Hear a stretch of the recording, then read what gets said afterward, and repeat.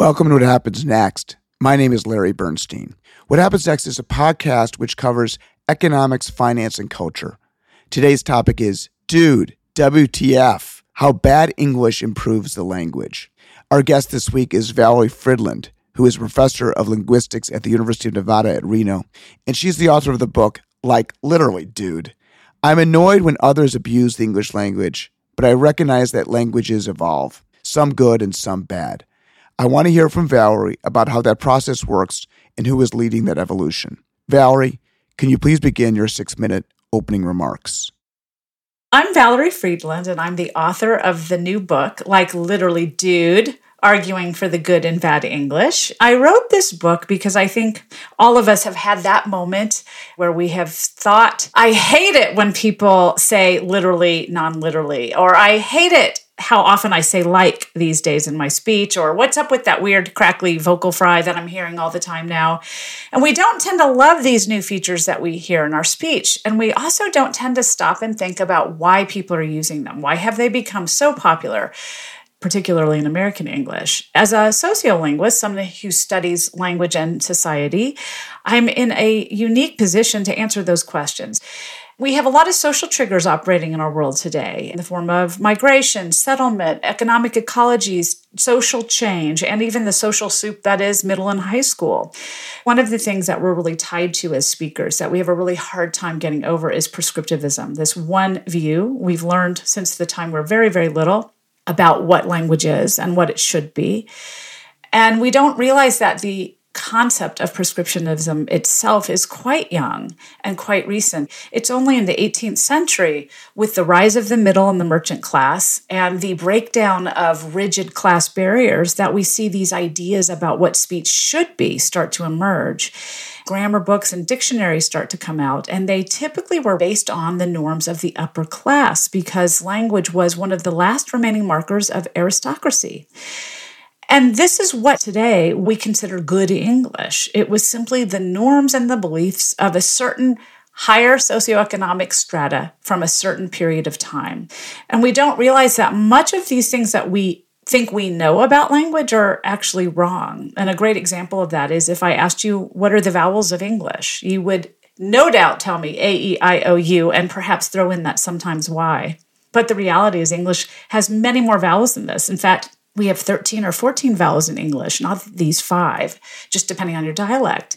If you say words like beat, bit, bait, bet, bat, bought, boat, butt, boot, you see that all of those only differ on the vowels, and so there must be many more vowels than simply 5 in English. But because of how we've been taught in English class since the time we were preschoolers, we have such firm beliefs about what our language is.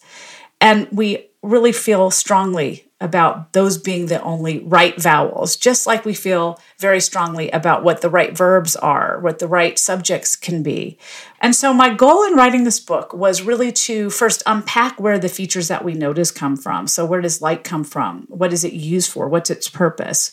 What happened to literally along the way? Things like that. My goal here is that people will start to understand why language has to change and who has driven it forward and what types of directions it tends to travel in. And with that, I hope a little more compassion will emerge when we look at those speakers that say the things we love to hate.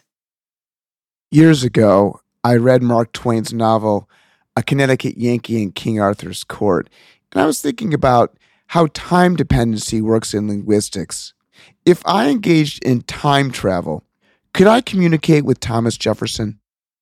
Yes, at that point we could. If you go back much further than that, it's a little harder. So by the time we reached the 15th century or so, we could communicate. It wouldn't be easy, and we'd have to take some time to get used to it, mainly because words were quite different. I mean, our vocabulary has changed vastly over the last few hundred years because English started to emerge as an institutional language around the 15th, 16th, 17th century, and we started borrowing huge amounts of words.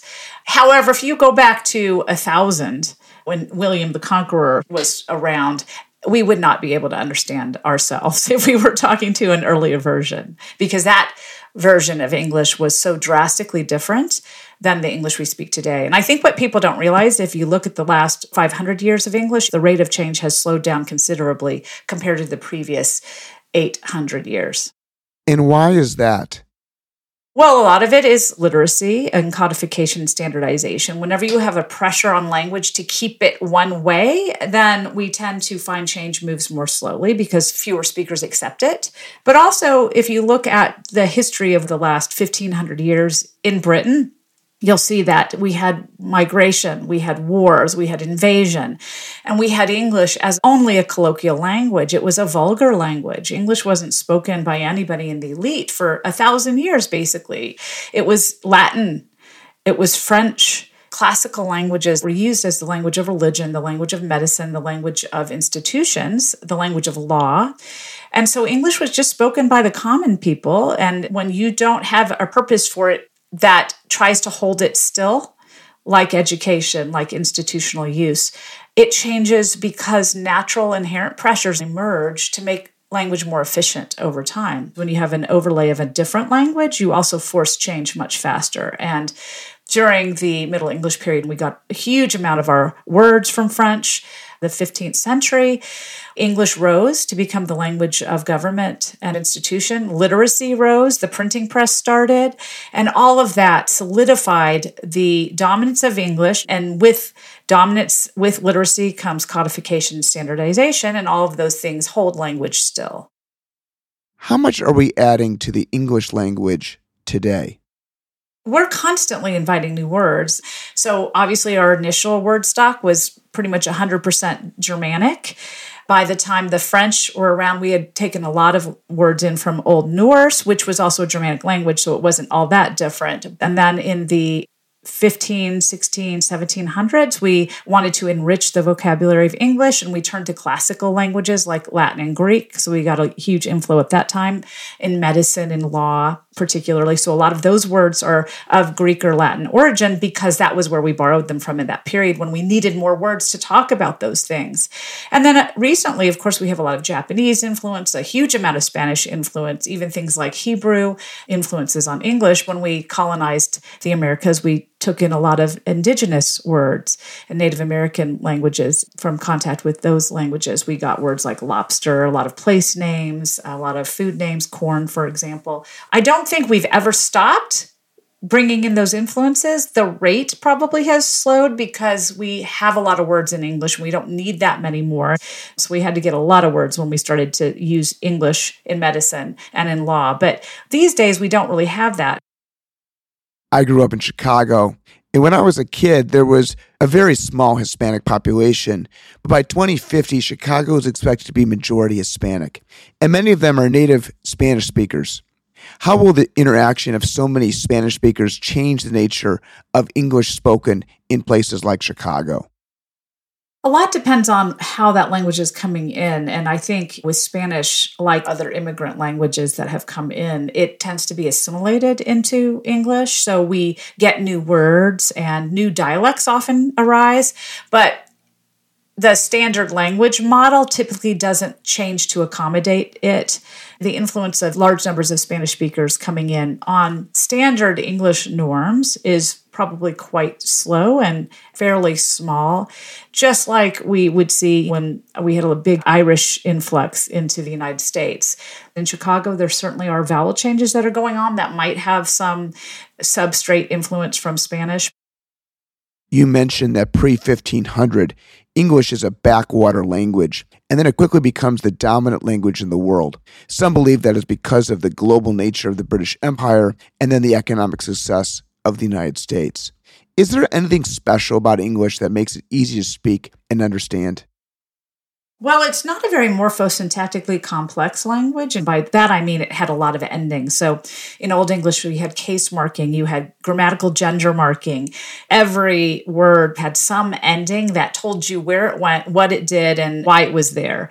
We don't have any of that anymore. And a lot of that's been contact with other languages that has atrophied those endings, which is why it's funny when people get so upset if someone deletes a plural ending today. So if someone says $3 because of an influence of their background language, language instead of $3, when English used to have not just plural S, it used to have like 3 different ways to mark plurals in Old English that we don't use at all anymore. So it's just being nitpicky to get upset about it today. So it is true that it's less morphosyntactically complex. We don't have to remember all those endings. We do things instead with word order, also with things like adverbs and prepositions and helping words. That's potentially psychologically easier to acquire than a language that has more morphosyntactically complex grammar. What we see is when you get to languages that are learned by large numbers of non-native speakers, they tend to transmit that language with less morphosyntactic complexity, which suggests that that's somehow easier to grasp than the really intimate relationship between parent and child that's required for very complex languages with lots of endings. And it's called isolating languages, which have very few endings, versus agglutinative languages that have a ton of them. So Chinese, for example, is very isolating. In 1998, I moved to Tokyo to run Salomon's proprietary trading department. I had no chance of learning enough Japanese to speak effectively in business, yet we had a team of Japanese professionals who could speak English competently. Why is that? Well, that had less to do with the complexity of the language and more to do with the power of the language. The fundamental point is that the benefit accrues to those that can use language in a way that helps them with their economy and helps them with their institutional practices. And it is more beneficial for the Japanese to learn English in the world economy than it is for you to learn Japanese. As a personal decision, if you look at how it's classified, English is at the very top of the pyramid of languages in which scientific endeavors are done, legal endeavors are done, government institutional endeavors are done, and trade is done. And therefore, it makes sense that people would flock to a language that has that kind of utility. Why do some people find the word like annoying? I don't find like problematic, but it is definitely, I think, the number one feature I would hear about when people would complain to me about the decay of language. Like always came up. And my students certainly use it and feel self-conscious about using it. The interesting thing about like used as a discourse marker, which is where it's not strictly tied to the semantic meaning of the sentence, its meaning's more pragmatic or conversational. We don't think of it as being an old feature, but when we look at criminal court proceedings from the Old Bailey transcripts from the 1700s, we find like appears there as a discourse marker, just like we use it today. Also, when you look at recordings from the 1950s in New Zealand of octogenarians, of older speakers that had emigrated to New Zealand from Britain in the late 1800s, they use like excessively at the beginning of their sentences as a discourse particle elsewhere. So it's not a new feature. And in those varieties, it's pretty similar to how it's used in American English today. But it is a new feature relatively to American English. And I think that's the key. People didn't notice because it wasn't used that often. And then in the late 80s, it seemed to have taken off. A lot of this was driven by this iconic image of the Valley Girl. I think Moon Unit and Frank Zappa had a lot to do with that, where they popularized a feature that was becoming more popular in Southern California. And since California has been featured as part of this view of what America is and what America should be, especially with young people, its influence has been unusually great. For someone that uses it naturally, it has 3 main functions in addition to its grammatical functions. So if someone uses about, would you say they're saying something meaningless? Probably not. But if they use like in that exact same context, somehow it becomes meaningless. Again, just a matter of perspective. It's also used as a discourse marker. That's where we put it at the beginning of a sentence to highlight that what you're about to say is your own stance or your own evaluation of what was just said, either by you or another speaker. We also use it as a discourse particle where it's used in the middle of a sentence to highlight or emphasize something. So that would be an example such as, I waited for like 10 hours for you, where maybe I didn't wait 10 hours, but what I'm saying is, look, dude, you made me wait a long time and I'm pissed. But you can see we have a bunch of different likes. So you have likes that are used as verbs, likes that are used as nouns, likes that are used as prepositions, likes that are used as conjunction. And now you also have likes that are used as approximators, discourse particles, discourse markers, and quotative verbs. So does it come across like there's a lot of likes? Absolutely. Does that make them meaningless? Not if you understand all those different purposes. But if I don't understand it, if it's not native to me, I will hear them as useless and pointless. Penny Eckert wrote a book, Jocks and Burnouts, suggesting that individuals in high school of a particular social class have much more influence. Who are the important players in our society that influence the use of language and introduce new words and expressions? Penny is an amazing linguist and has been very influential on my career. But if we look at the history of language change, not just in English, but globally in all languages, we find the same recurrent players as the leaders of linguistic change, both in modern times and in past times. And that is the young, the female, and the lower classes. And while we often ascribe good language and standard norms to upper middle class speakers, and often men, the reality is those are not changes. Those are just adoptions of language forms that were already in play. When we look at who introduced most of those standard forms that we take as good English today, and we go back in the historical records to try to find evidence of when they started to emerge, what we find is it's usually lower class innovations that have spread up through the social hierarchy, often through the mouths of women, and become the norms by which we applaud our speech today. I have a son and a daughter, and it appears to me that the discussions between young girls are much more varied in their vocabulary. Is that true? I don't know of many studies that have actually compared word count among teenage boys to teenage girls, but I guarantee you if you go in a room full of a bunch of teenage boys that are talking to each other, there is a lot of conversation going on. Whether my son talks to me is a different question. Whereas my daughter spends more time both talking to me and her friends. And so maybe it's partly that their speech is more visible to us rather than more frequent. But when we study the word counts of women in professional arenas, what we find is typically women talk less than men. But the social pressures on men and women, especially as adolescents, are vastly different. And those different social pressures are immensely important on the direction of language change over time. When we look at the changes that are innovated by young women, most of them are ones that come up from under the level of consciousness. We call them changes from below in linguistics, which means that people aren't aware of doing them. There are these very low-level variations in speech. So, for example, whether you say your a vowel as or So if I'm a New Yorker, I might say that. If I'm a Californian, I'll say that. Those are actually really subtle changes in the vowels that have happened over time, led by young women. Young men are attracted to a lot of hip-hop language, a lot of ethnic subculture language, because those come with the ideologies of masculinity that our culture values in young men, which is toughness, physicality, strength, roughness. Those are really stereotypes about the speakers that use those features. So unlike women who are drawing from these sensitive low-level changes that don't have meaning attached yet at an overt level, young men tend to bring in features to their speech like dude, like bruh, like ain't, that are strongly marked with a stigma, but a stigma of cool. If a woman starts to do that, she doesn't get treated very well because of it. So when young women go home and they're using hip hop language, it doesn't go over so well with mom and dad. But when young men come home with it, they are awarded some covert prestige for using them, and it's valued by those types of speakers. I was born and raised in Chicago, and I always thought that Chicago had no accent as compared to Boston or the Deep South. But Bill Labov, who is a famous linguist who taught at the University of Pennsylvania, did experiments where he showed that other Americans had trouble understanding Chicago speakers because of their use of vowels.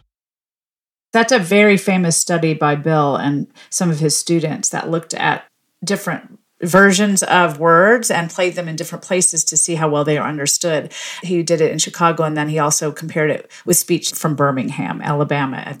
But the reality is we all talk weird. Everybody has an accent. We just don't hear it because those people we talk to the most sound just like we do. We only hear it when we go somewhere else and we realize that it's hard to understand us or we can't understand someone else. And we're pretty good at learning different dialects. So we do something called vowel normalization as listeners. And over a few days, you get better at it, which is why, for example, if you go to Scotland, you can not understand them for the first day, but after 2 or 3 days, you can kind of get along pretty well, at least at the bar. But Labov's work was critical because he both was the first to really make many people from the Midwest and from the North who thought their language was superior understand that they had a version of language just like everybody else. But he also was the first to really trace these major regional vowel shifts that were happening in American English that have drastically changed the way that English speakers in America say words over the last 50 or 60 years. Vowels don't just move in random ways. They move in ways predictable by our brains and our mouths. And the same kinds of changes have happened throughout history in many, many languages. And he was one of the first to look at the changes in American English and be able to relate it to changes that have happened in the historical record and in other languages to try to trace these universal principles. He's done a great job of publicizing the fact that dialects are something that are deeply tied to our social identities, where we're from, who we are. He was one of the first to trace the pattern of women in leading those changes, not just in Chicago speech, but in Southern speech, in California speech, in Canadian speech, and also of tracing the ethnic segregation. What he found is he looked at comparisons between white speakers and non-white speakers and found that most of these vowel changes that are happening are Anglo vowel changes. And most of the ethnic varieties spoken have either their own vowel shifts happening or are moving away from white speech. Some of it's white flight from the vowels of African American speech, and some of it's just simply a marker of the fact that we are not integrated as a society. And it's a very good way to look at people's integration levels in different cities and compare them. So we find that African American Southerners and white Southerners actually have a much more similar vowel system than Northern white speakers and Northern Black speakers. It doesn't mean that people are integrated in terms of their social networks, but in terms of the vast numbers of African Americans that live in Southern cities and their involvement in those cities compared to Northern cities where they tend to be much more ghettoized and segregated. My son listens to rap music and has a much greater exposure to African American language than I did. Do you think that will affect his use of that dialect in the future? Or is listening to music different from conversation? I don't think the long-term effects are going to last because they use those in some ways to be nonconformist and rebellious. But as they age, we find something called age grading, which is where certain speech features that get picked up for social purpose in adolescence start to fade off. Urban speech is very much tied to African American English, and that doesn't matter whether you're Black or white.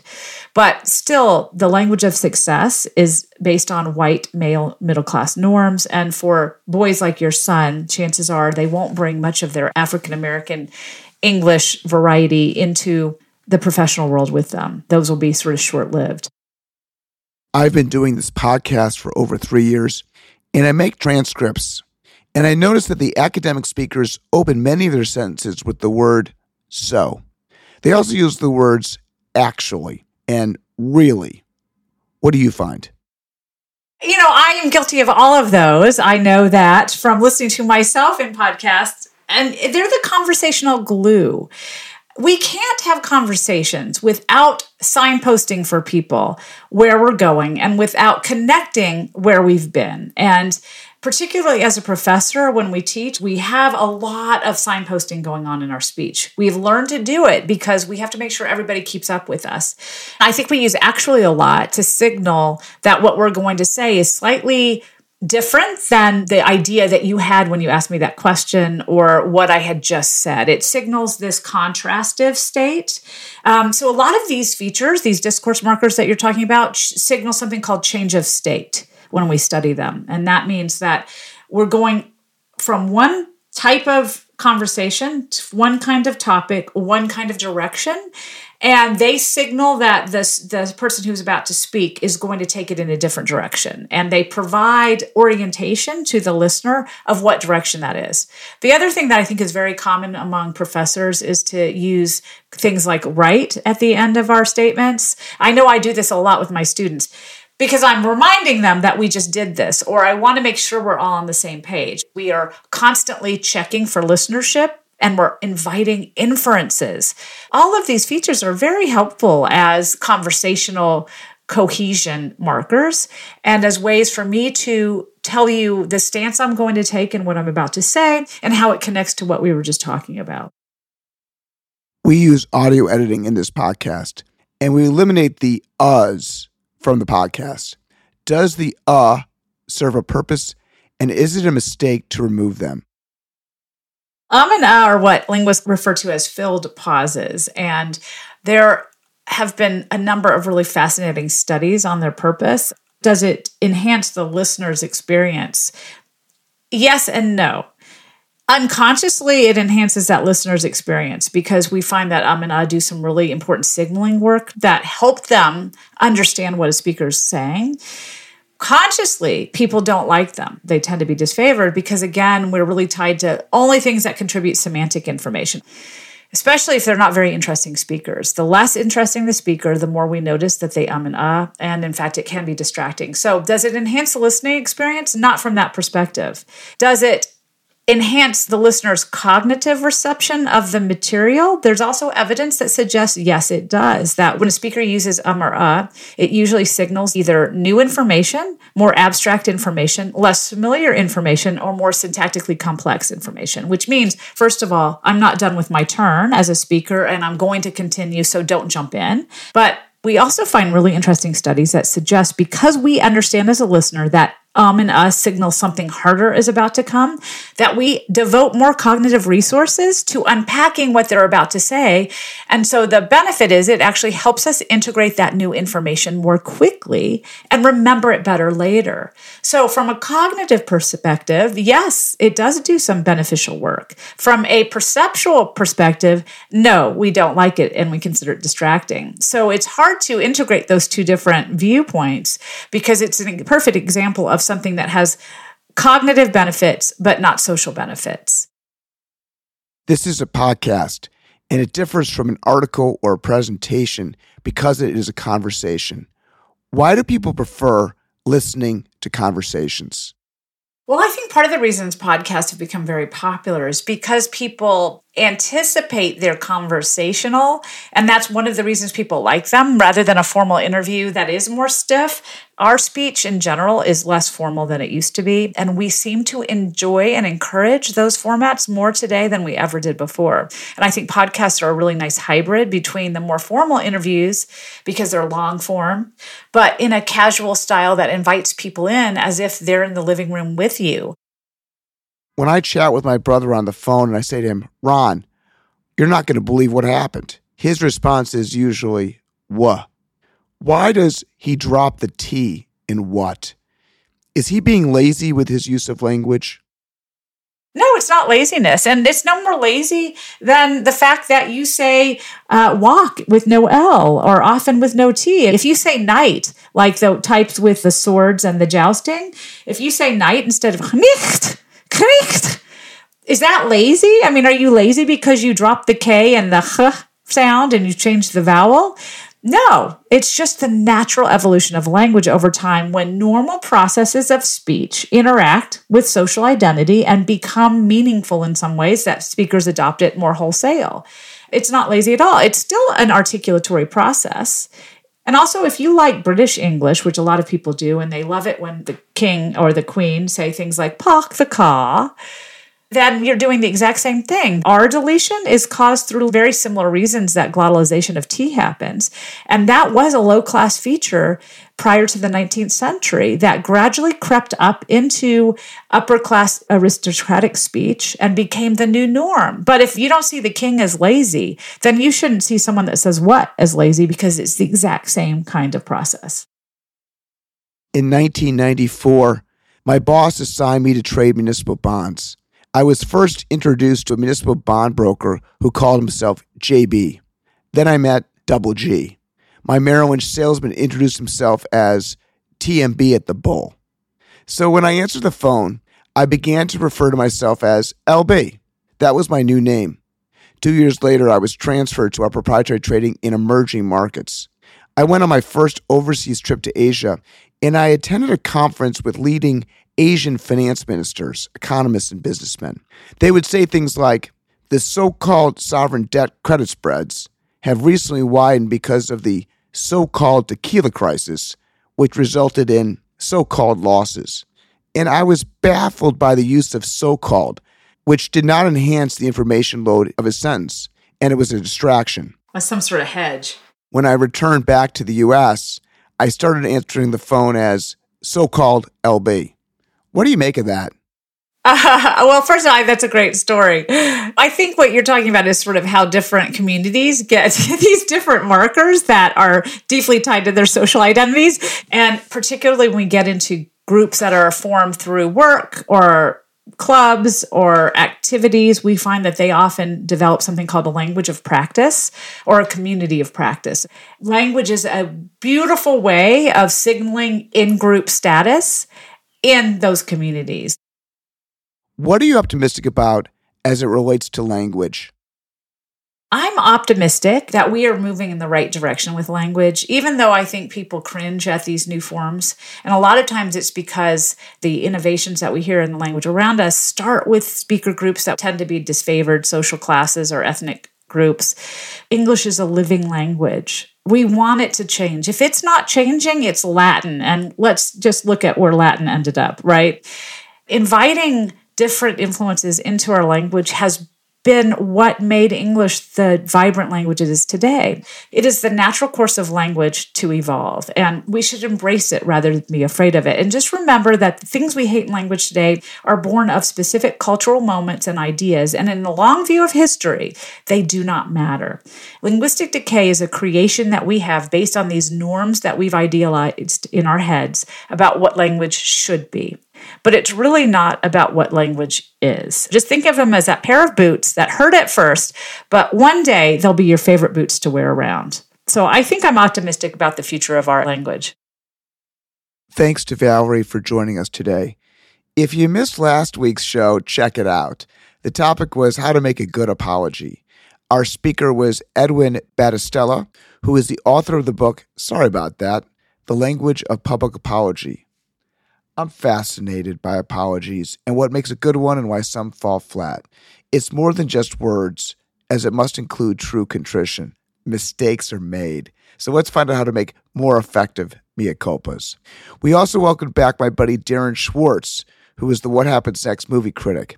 Darren weighed in on the success and failures of apologies, and he reviewed 9-time Oscar-nominated movie Banshees of Inisherin, because apology and forgiveness is at the core of that film.